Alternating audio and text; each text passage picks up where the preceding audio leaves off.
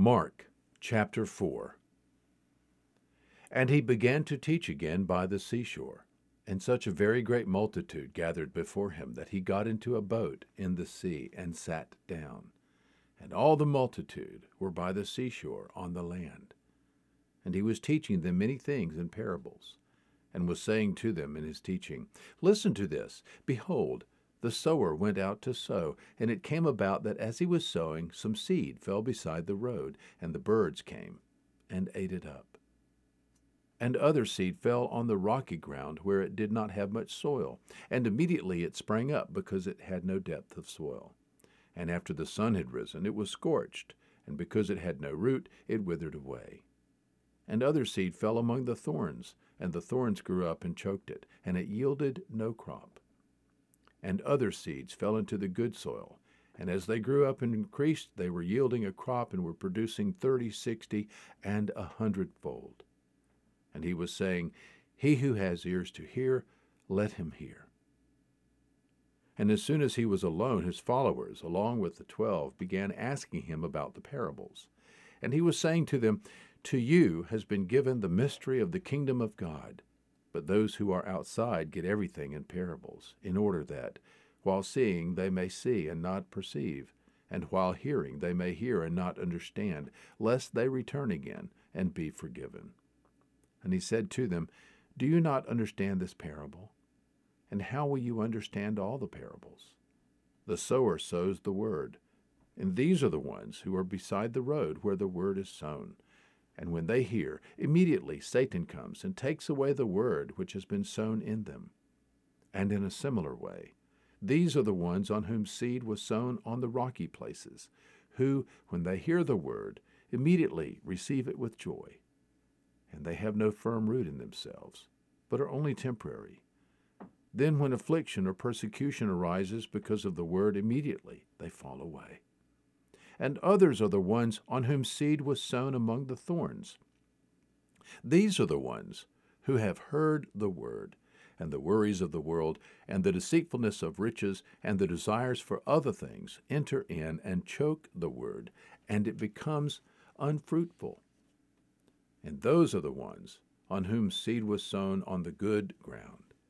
And they hear the word and accept it, and bear fruit 30, 60, and 100-fold.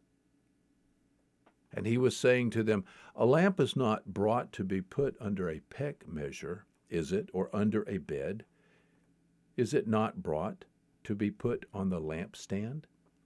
For nothing is hidden, except to be revealed, nor has anything been secret, but that it should come to light. If any man has ears to hear, let him hear.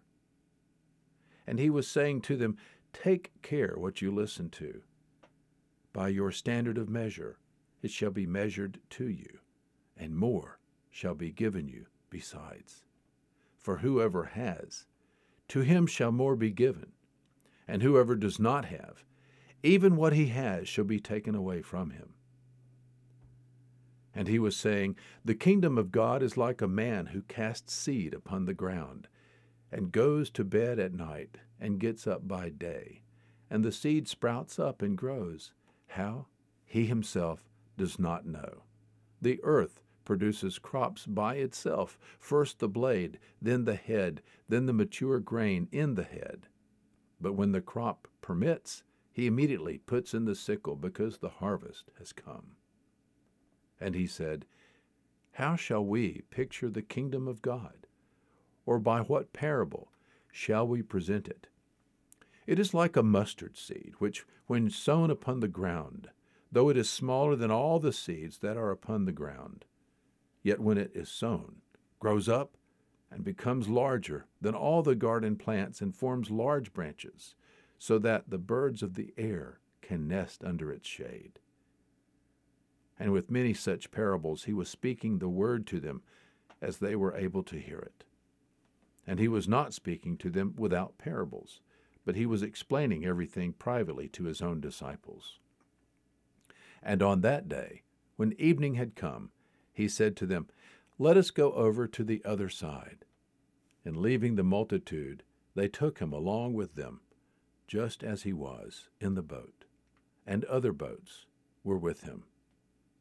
And there arose a fierce gale of wind, and the waves were breaking over the boat so much that the boat was already filling up, and he himself was in the stern, asleep on the cushion.